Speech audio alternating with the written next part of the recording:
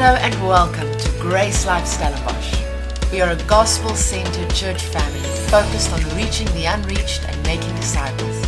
We pray this teaching will help you to grow in your relationship with Jesus and discover more of the reality of Christianity. Amen. Let's give them another hand. Awesome. Thank you so much. So we gave them a little box of Smarties because we said, what a lot you got. Now we're expecting something back. Amen. So I think that's all the announcements. That's all the admin. And now we can get back into the Word. So I don't know who you realize, but guys, if you haven't yet, this week is Valentine's Day. So we thought to make a bit of a Valentine's theme. And so we're going to talk about your first love. But it also actually falls in with what we've been busy with your purpose and destiny. And this might be the last message in our series on your purpose and destiny. And really, if you think about it, like part of your purpose, your and my purpose, part of our destiny is to be loved. You might want to fill in there like is to love God. I mean, that is maybe true, but we need to realize what is our first love. And our first love is Him loving us, not us loving Him. So I want to start right off there because in life gets difficult and sometimes we forget to love. Sometimes we don't have enough love to give, and sometimes we're interested in loving God, but we don't really know how. And we grow weary in well-doing. And the Word says we should not grow weary in well-doing because otherwise we will not reap what we've been waiting for. We'll not reap the sowing, or the fruit of our sowing. So really an awesome thing for us then to look at is what is our first love? And we're going to go like we like to do from Genesis to Revelation. Anyone with me? No, you're not. Come on. Ben said I must just keep it short because load shedding starts at 10. So we've got 18 minutes. I said, would Jesus stop because of load shedding? And he said, no. I said, exactly. So we came prepared. But the idea is not to go long. The idea is to go deep this morning.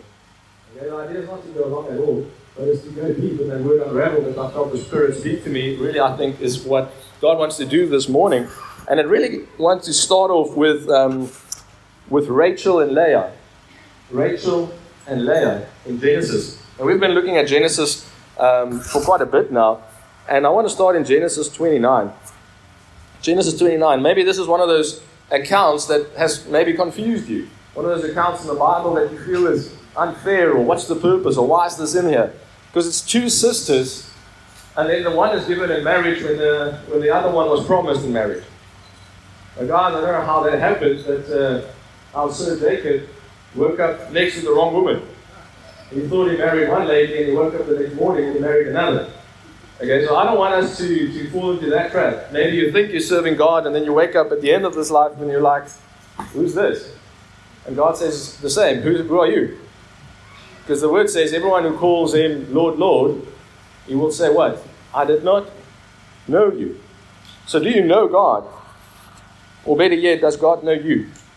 Genesis 29:10 says, and it came to pass when Jacob saw Rachel, the daughter of Laban, his mother's brother, and the sheep of Laban, his mother's brother, that Jacob went near and rolled a stone from the well's mouth and watered the flock of Laban, his mother's brother. And Jacob kissed Rachel and lifted up his voice and wept.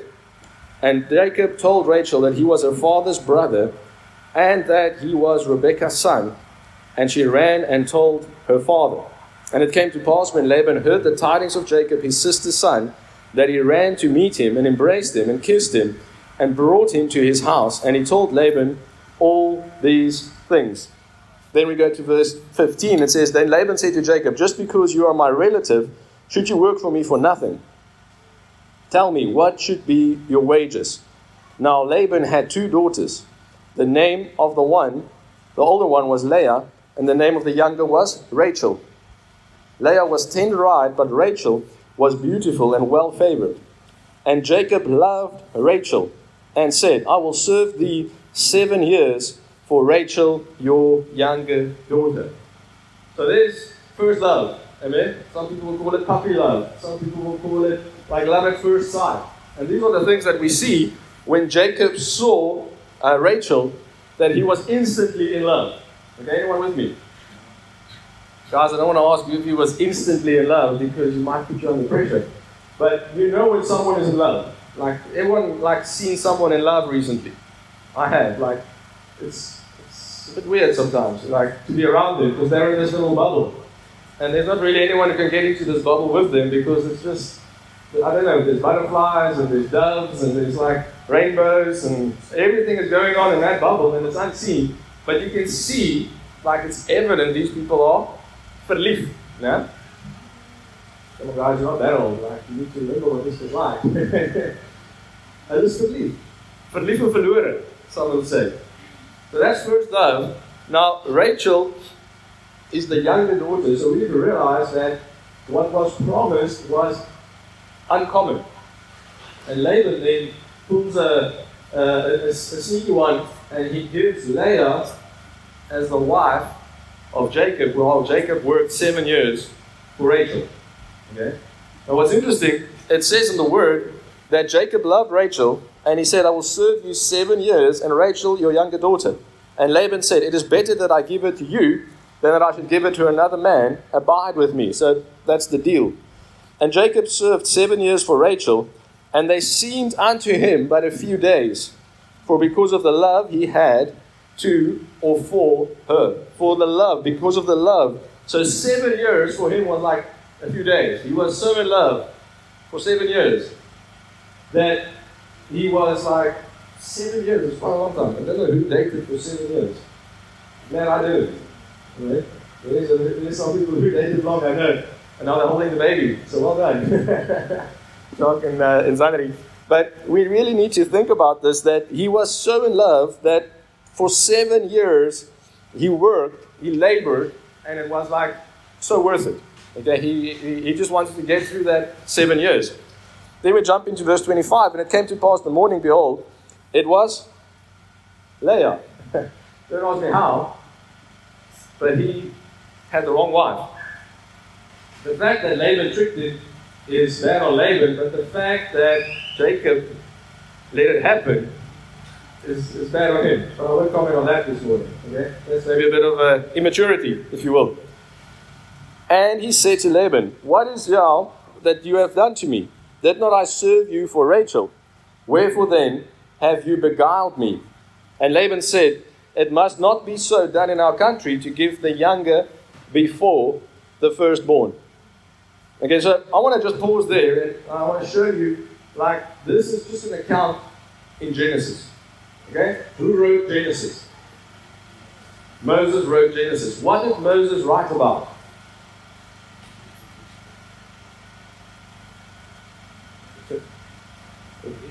He wrote history.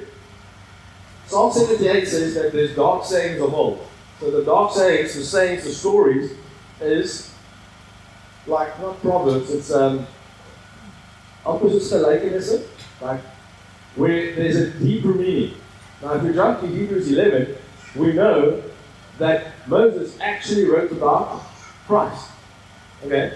In John 5, Jesus says to the Pharisees, you search the scriptures, for in them you think you have eternal life, but these scriptures, Genesis to Malachi, actually speak about me.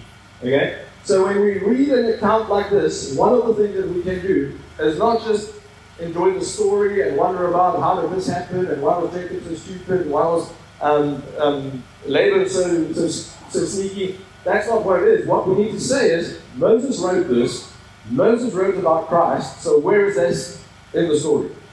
What can we read, not between the lines, but deeper? What is in this account that shows us Christ? Okay? And I know that some of the things that we shared in the series, people have said, but I don't know if that's really what there is. But you need to come from the perspective that I've just shared with you. That's how we rightly divide the word of truth. And we know that when Moses writes, in the beginning, God created the heavens and the earth, in Revelation says Jesus is the beginning, then it is connected. So in the beginning is not just the time. In the beginning is Him. Because Jesus says, I am the beginning. And I'm the end. So if the beginning is who Jesus is, and Moses wrote, in the beginning God created the heavens and the earth, then it's not just speaking about when, but where. So the heavens and the earth are in Christ. Again, we looked at it last week, but we said Jesus is the ladder, the staircase that connects heaven and earth. Okay, but He is also the one in whom we live and move and have our being, according to Acts 17. So when we read this, it actually becomes so deep and so nourishing, and it actually also just highlights Christ. Okay? We'll never teach anything in this church that does not hero Jesus. Okay? So when we teach Genesis, we're going to hero Jesus. Last year we had a series called Finding Jesus in Genesis. And without realizing it, I think we've continued along those lines because it's just all over. Now think about it for a moment. We have Jesus as our bridegroom. And we've shared that being an ambassador for Christ really is being His best man. It's not political, it's relational.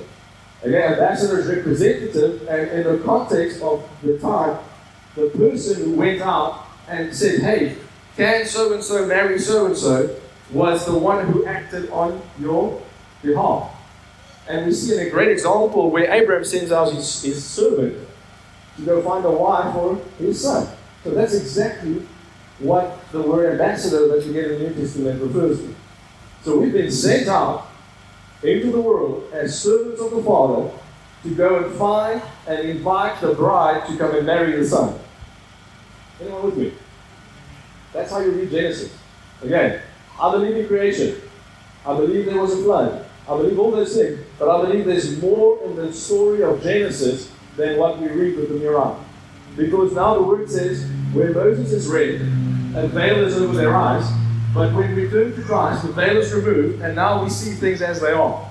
So when we turn to Christ, and we pick up the Old Testament as we call it, we need to see something more than what we saw before we turned to Jesus. So if you and a Muslim colleague go and read the Old Testament, you should get more out of it than what he does. For the very reason that he hasn't turned to Christ yet, so he's reading it veiled. Okay?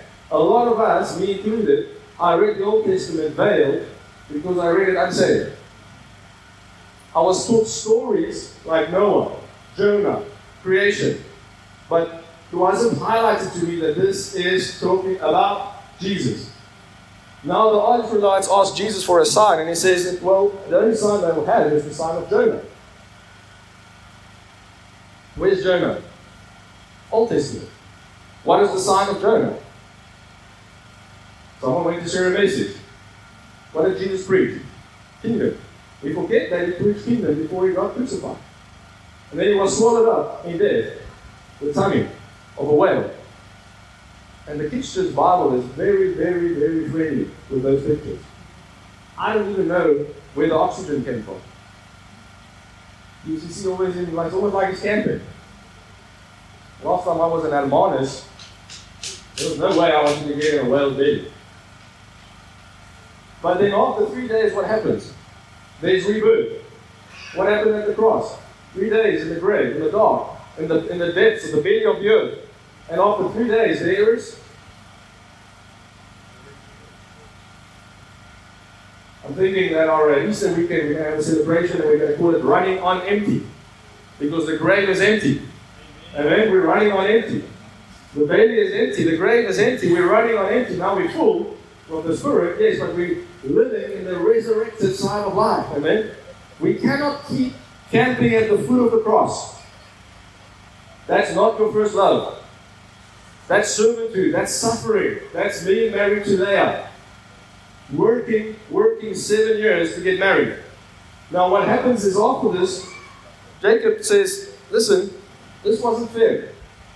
This wasn't fair. Like, this wasn't the deal. He says, okay, just see through your wedding, which in those days were a week. Then I'll give you Rachel, and then you will work for me for 7 years. Okay, so stick with me. He worked 7 years, and then he got Leah. Then he got Rachel before he worked another 7 years. Anyone with me? That is the gospel. We don't work to get married.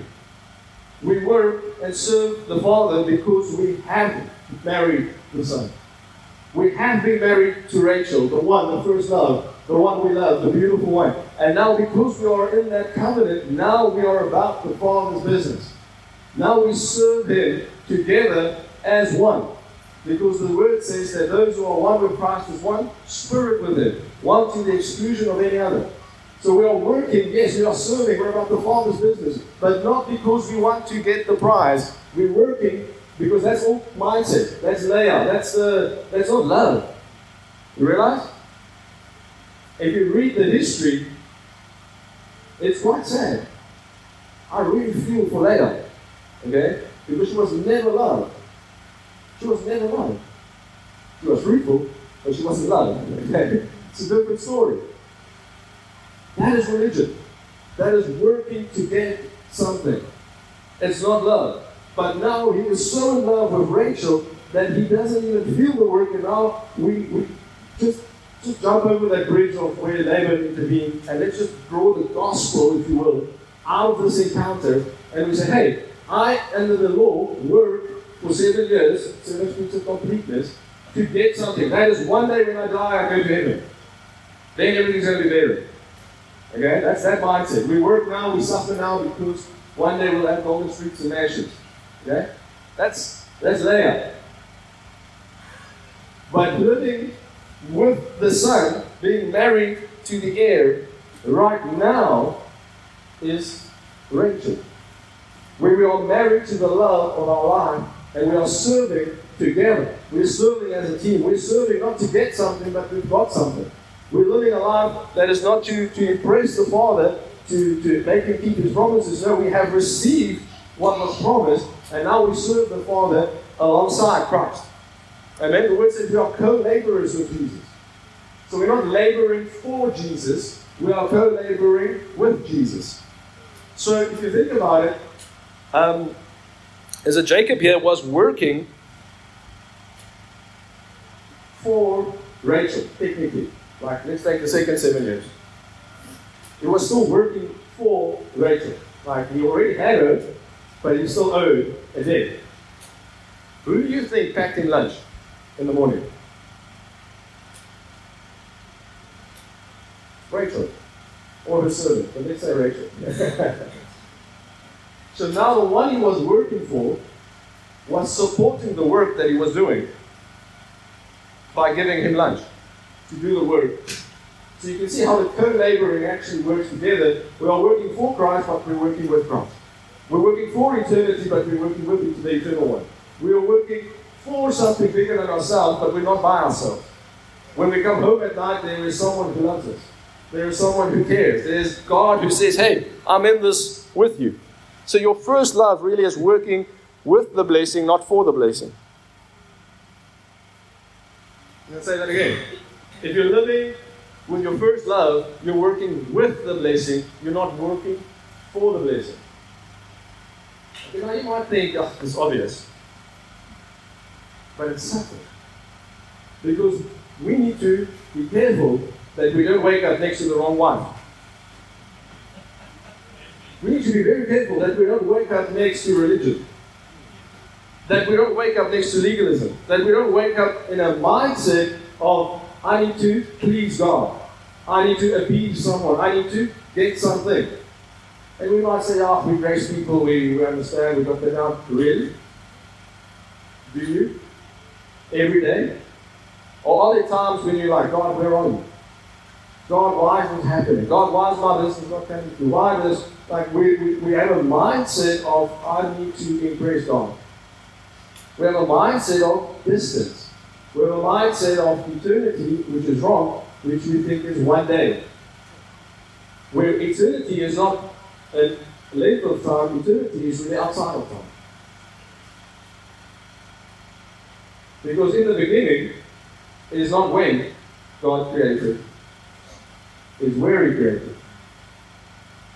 In the beginning, it's not the time stamp, it is who? It is Christ. Because Acts says in Him, we live and move and have our being. Do you remember last year we had one sermon where I shared the fishbowl picture? That was really the best way to express this. We're not living anywhere but in Him. So in Him is the fishbowl. Like, and we don't even know how protected we are. Like that bubble of being in love. Like, you can get bad news or a big fine. You're just like, so what? It's almost like the hippies with free love, like, or Lion King with Hakuna Matata. Like, that's sort of the mindset that we have. When we're in love, no problem really is that big. Now, then in Revelation, Jesus says something and he says, I have this against you, that you've deserted your first love. You've deserted your first love. And now we need to think about what that means. And if we link that then to Genesis, where we just come from, we need to realize that deserting your first love happened to one of the best churches, or the most successful early churches, the church of Ephesians. But let's go back to Genesis. And it says, Jacob served 7 years, and they seemed unto him but a few days, because of the love he had for her. Now, I want to share with you there, like when we're working for God, who loved you first, it's not hard work. But you need to get that. I'm not a pastor because I'm serving God. And, it's difficult and there's so much sewer and that's like my portion. Now, I'm loving God and serving God because He loved me first. I'm sharing the gospel because I can't shut up. Okay? Because of His love for me. Like, I cannot but help inviting people into this goodness because, hey, it's so good and there's so much space. It's for all of us. This wasn't a career path. This wasn't a life plan. This wasn't 10 steps to freedom. No, this was just what happened because of what happened to me. Because I fell in love with the one who loved me first. Amen? And at my worst, He loved me. And because He loved me at my worst, I realized, hey, there's other people who need to hear that. There's other people who need to know that. There's other people who's married to the wrong wife. They wake up to the wrong person, they say, hey, but I thought God is better than this. And they walk away from Christianity because they don't want to be married to Leah. And they don't stick around to find out what it feels like to be married to Rachel, your first love, Christ. We need to think about these things. You know, the interpretation there of Leah's eyes is very difficult in the Hebrew. If you read different translations, you see some say it's beautiful eyes, some say it's dove eyes, some say it's weak eyes, like she was sort of blind, or she was dull-eyed, or whatever. But you know, John the Baptist, he baptizes people in different places. And one place where he baptizes Jesus is called the crossing. And he baptizes them at the crossing, and the crossing is the place where the Israelites crossed the Jordan to go into the promised land under Joshua. So it's not insignificant. Because when you read Joshua, it's not talking about the Israelites going into the promised land.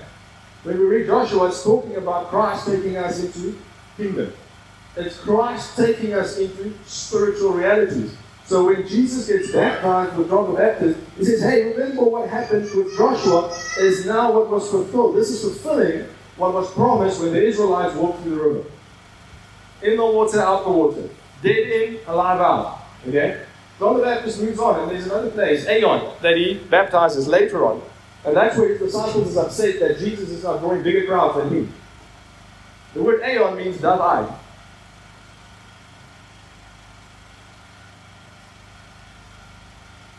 So living under John the Baptist's teaching is being married to Leah. Dove-eyed. But we need to be living with Rachel, the resurrected Christ. Our first love. On the other side of the cross. Living in victory, supernatural spiritual life. We're not worried about the meats and the foods and the things of this earth because we're living as if we're above. Which is not somewhere, but it's the spiritual realm. So what John the Baptist came to do was to show us in the natural what was promised when the Israelites crossed the Jordan. Because didn't the word say that Abraham, in you will, how many nations? The one nation that's going to live there. Or all the nations. So it cannot only be about a piece of land that people are still fighting for, by the way. 2,000 years later, they still haven't got the revelation that it's not about the land. The land of your heart. Who does that belong to? Who's the king of the area? Who is authority in your heart, in your soul? When we gain ground for the kingdom, we like to say that. It doesn't mean we build another building. It doesn't mean we build another church. It doesn't mean even we take a new town. Okay, we just started ministry in our third town in Albania. So we're taking ground in a sense, but it's not about the towns or the pinpoints that you put on Google Maps. It's about the hearts of people in those towns. Okay? That's so important. So when you and I say we extend the kingdom, it's not to take a new town, it's to take more people into the kingdom. It's to get more people married to their first love. And the beauty of the first love really is that it's not about you. So let's look at that. So John 1, or 1 John 4. You see, when we read a term in the Word, we need to let the Word define the term for us. So we can clearly see that Rachel was Jacob's first love. Anyone with me? Okay? Now we see in 1 John 4:19, we love because he first loved us. So what is your first love? Who loved first? Can we ask that? So loving first was him loving us. Not us loving him. That's the second love. So of course we're going to love, the word says it, because he first loved us. But we cannot love God more unless we receive more of his love. You see, that's where we get the cart before the horse. That's where we start serving before getting, instead of serving because we got. We serve for Rachel, with Rachel, because we got Rachel. Anyone with me? We don't serve for Leah because we're going to get Leah, but now we serve without Leah. No, we love because we were first loved. We can only give back what we receive. So in Revelation, and Bernard has shared this with us before, when we look at Revelation 2 verse 4, it says, "But I have this charge against you, that you've left your first love." You've left your first love, meaning you have fallen into legalism. You have fallen into performance. You have forgotten that I love you, and now you want to love me out of your own strength, out of your own power, which is really performance and works. You're working to get something, but meanwhile, like they say, back in the garage, the one you're working for, you're already gone. I won't ask you to raise hands, but who felt a little stupid when you realized that everything that you needed for God to give you, you already got? I remember when I did the teaching A Better Way to Pray. I just stopped praying altogether because I felt so stupid praying, because I realized, please forgive me, Father. All my sins, that sin, and then if I don't remember which sins I did completely, just say, all my sins. Yeah? Just to make sure, it's like sweeper, like just all my sins. And then you realize that I'll never again remember your sins. Forgive because you've been forgiven. And I'm like, well, that's luckily God is gracious, because I've been praying stupid prayers for years. Only me, of course.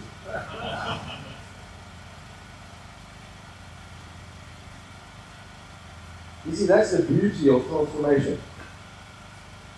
Is that we've got 7 years to figure this out.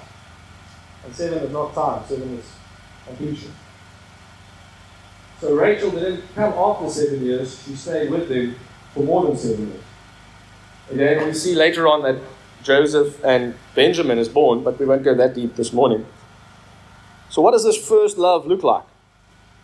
So Romans 12 and verse 1 says, "I beseech you therefore, brethren, by the mercies of God, that you present your bodies a living sacrifice, holy, acceptable unto God, which is your reasonable service." The ERV says, "So I beg you, brothers and sisters, because of the great mercy God has shown us, offer your lives as a living sacrifice to Him, an offering that is only for God and pleasing to Him.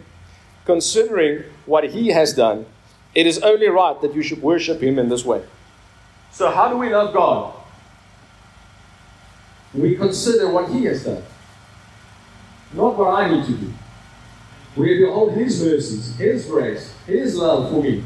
"For God so loved the world that He gave His Son Jesus," John 3:16. Verse 17 says, "So that no one would be, He doesn't come to condemn the world, but to save the world." Romans 5 says that while we were yet sinners, Christ died for the ungodly. Why? Because of love. So the more we behold that, like I can switch on faith like this. If I had a difficult morning, if I don't sleep a lot, like I've learned to to just meditate on how awesome it is to be forgiven, to be saved, to be loved by God.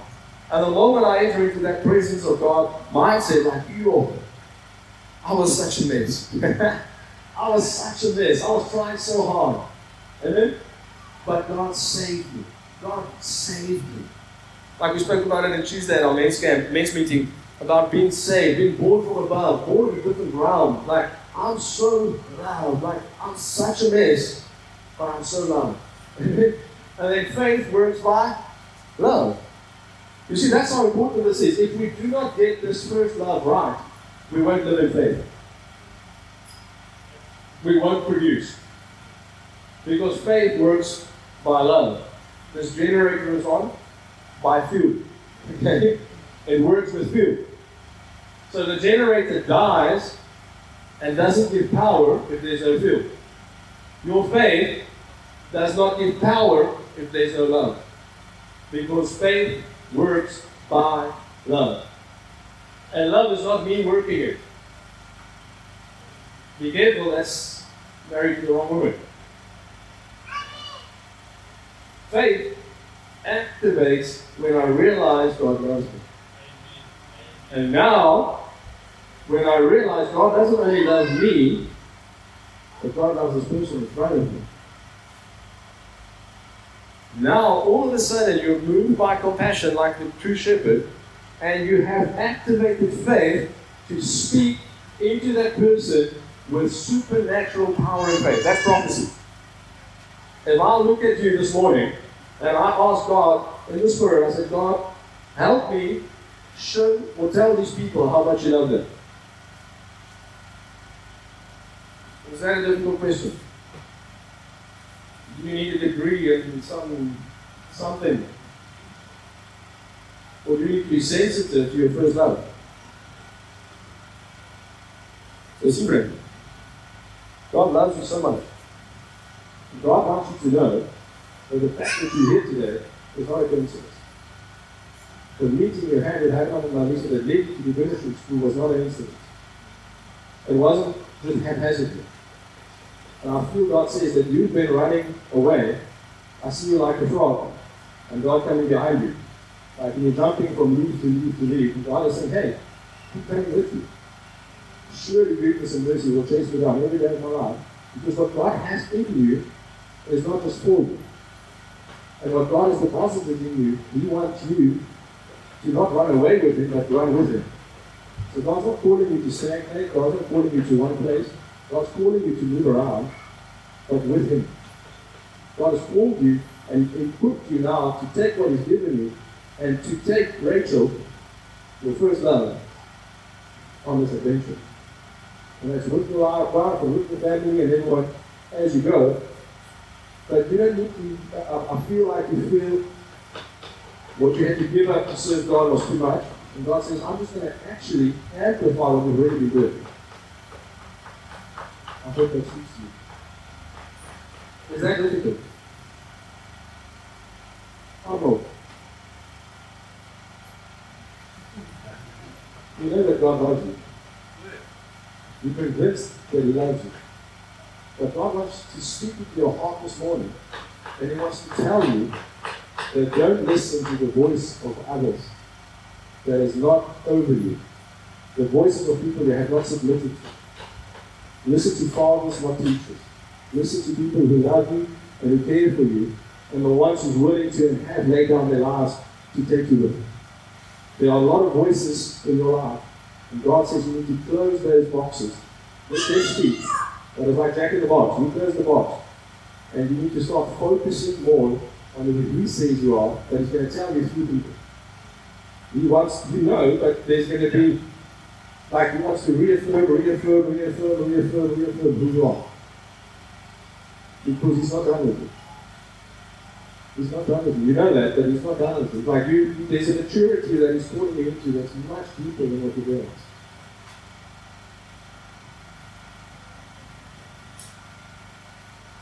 Isn't God awesome? God just loves us. You see, you can do this. You can do this. Because I'm not special, but the special one is in me. That's what we need to realize. in worship, it's like, it's not about me, it's not even about getting a word. Like, I didn't get a word in worship. I just found that unraveled. But I was just enjoying God. You heard me. I was like clapping hands and singing, and sometimes I sing so loud that my voice is gone by the time I need to preach. But that's okay. Because God loves you. And God wants you to know. And God wants you to tell the world, hey, it's not a burden to be married to the King.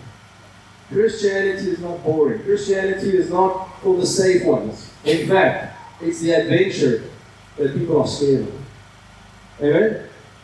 When everyone ran out of New York City because of COVID, the GraceLife was renewed, that God loved them, ran in. Why? Because we're not afraid of death. We're not afraid of death. The world is afraid of death. That's why they go stupid. We have a passionate and compassionate shepherd who's not just in the garden and in the field, but he's in the throne room. Like David. He was king after that he was shepherd. So he's the shepherd king. Here's really the way God has it. Because what did he love more? What was David's first love? His flock. Not his riches. And when he had it upside down, Bathsheba. But he repented and he returned to his first love, which was the flock, which was God. And he got things right. And that's what God has for us this morning. He's calling us not to just stay on the path that we are, but to realign, to realize who's next to you. Is it service? Is it religion? Is it legalism? Is it performance? Or is it your first love? Is it Rachel? Is it the one who loves you first? What is your field? What is your passion? What is your destiny and purpose? Because our destiny is not to be married to a God of legalism, a God of performance. No, our destiny and our purpose is to be married to our first love. And to live every day with that in mind. To live from that place, not for that place. To not live for the prize one day, but from the source of love and acceptance within. And when we go out into this world, we tell the world not to come and be right with God. No, we tell them, hey, you're missing out. There's this God who loves you. He's invited me. He actually wants to marry you. God says that we should be reconciled to God. So what is the picture that you have of God when you go out on mission? You have a picture of Jesus on his knee with an engagement ring, because if you don't, you have it wrong. He is pleading on his behalf, hey, come. The heir of all things are on his knee waiting to get married to you. He's asked the question, and the only thing you need to do is say yes. What about my sin? What about clean myself up first? Did the prodigal son clean himself up first or after? After. I don't know where you are in who you are. You know, like this. You can clean up nicely and you can polish the grave. Where are you? What are you focused on? How good you should be? What you should do? How much you want to give? Or are you just so in love that you don't care? Because then you'll actually do so much more. Because you're doing it from the source. You know, when we continue the story of Leah and Rachel, Leah has many more children. But Rachel bears the favored ones. The one with the multicolored coat. And Benjamin, the one who is loved. We are the remnant. We are the few. If you look at statistics worldwide, Christianity is about 33%.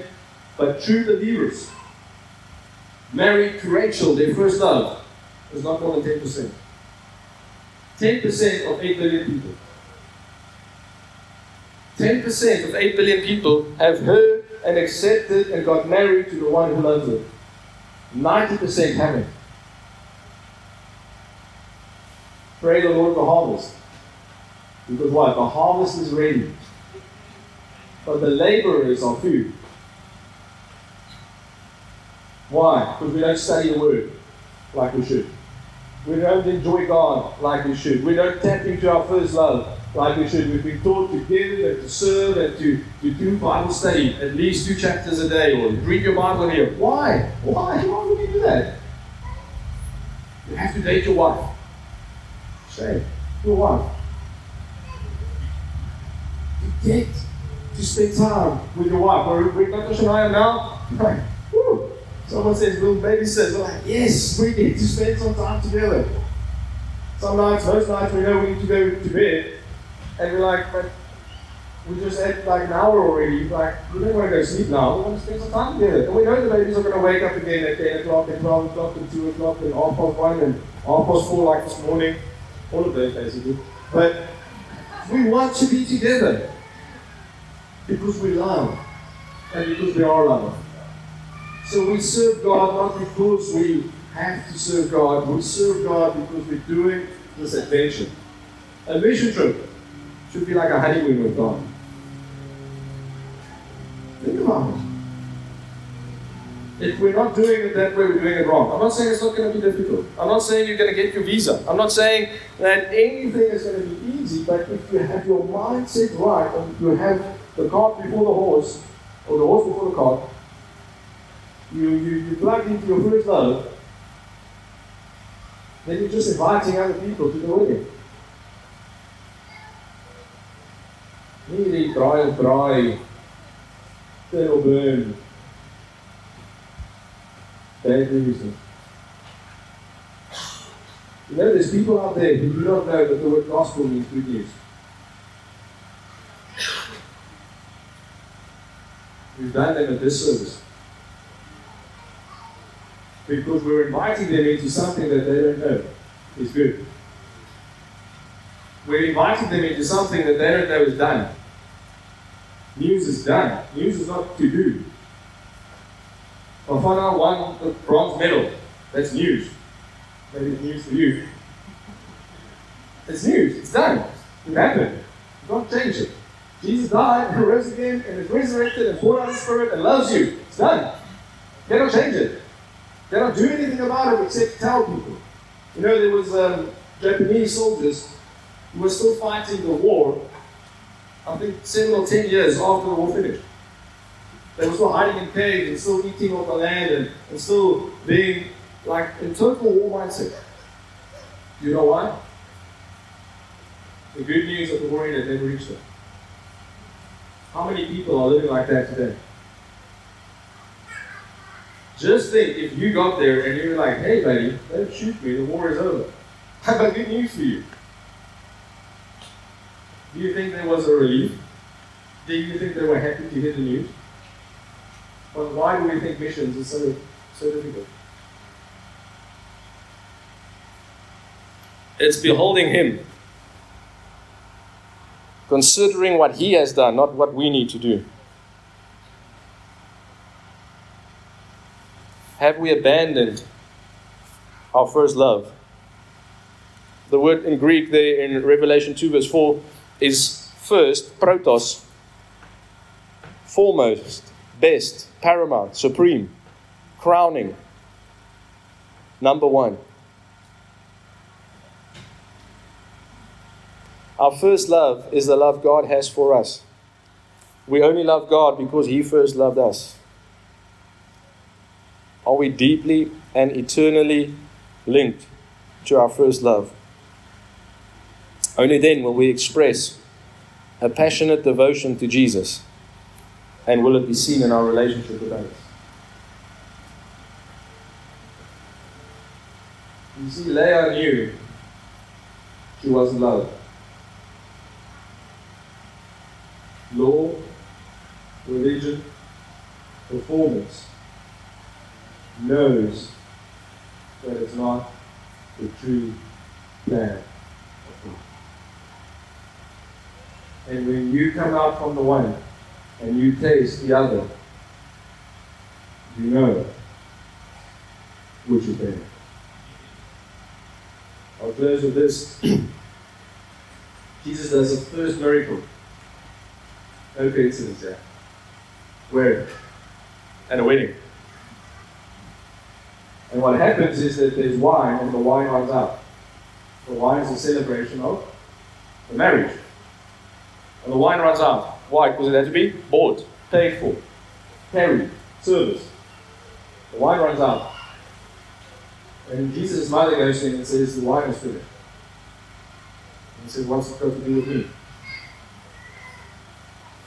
But what does he do? They pour water into service jars, washing, ritual washes. And the servants go and takes it to the master of ceremonies. And he takes this water that's now turned into wine and he says what? The new wine is better. The new way is better. Grace is better. What comes after the cross is better. Because what happened? The blood was poured out. That's the first wine. The Holy Spirit was poured out, the water of life, and it turns into new wine. And the new wine, after the cross, is better than the old wine before the cross. Being married to Rachel, the second wife, the first love, is so much better than being married to Leah, the one who served her. But the world doesn't understand this because the master of ceremonies says, come here, this is wrong. Usually we serve the good wine. And then later on, when everyone is drunk, we bring out the cheap stuff. So what I shared with you this morning is unconventional. It's even uncommon. But why miss out on the good stuff? Why not step into the new wine? The new way? The new wine? The first one.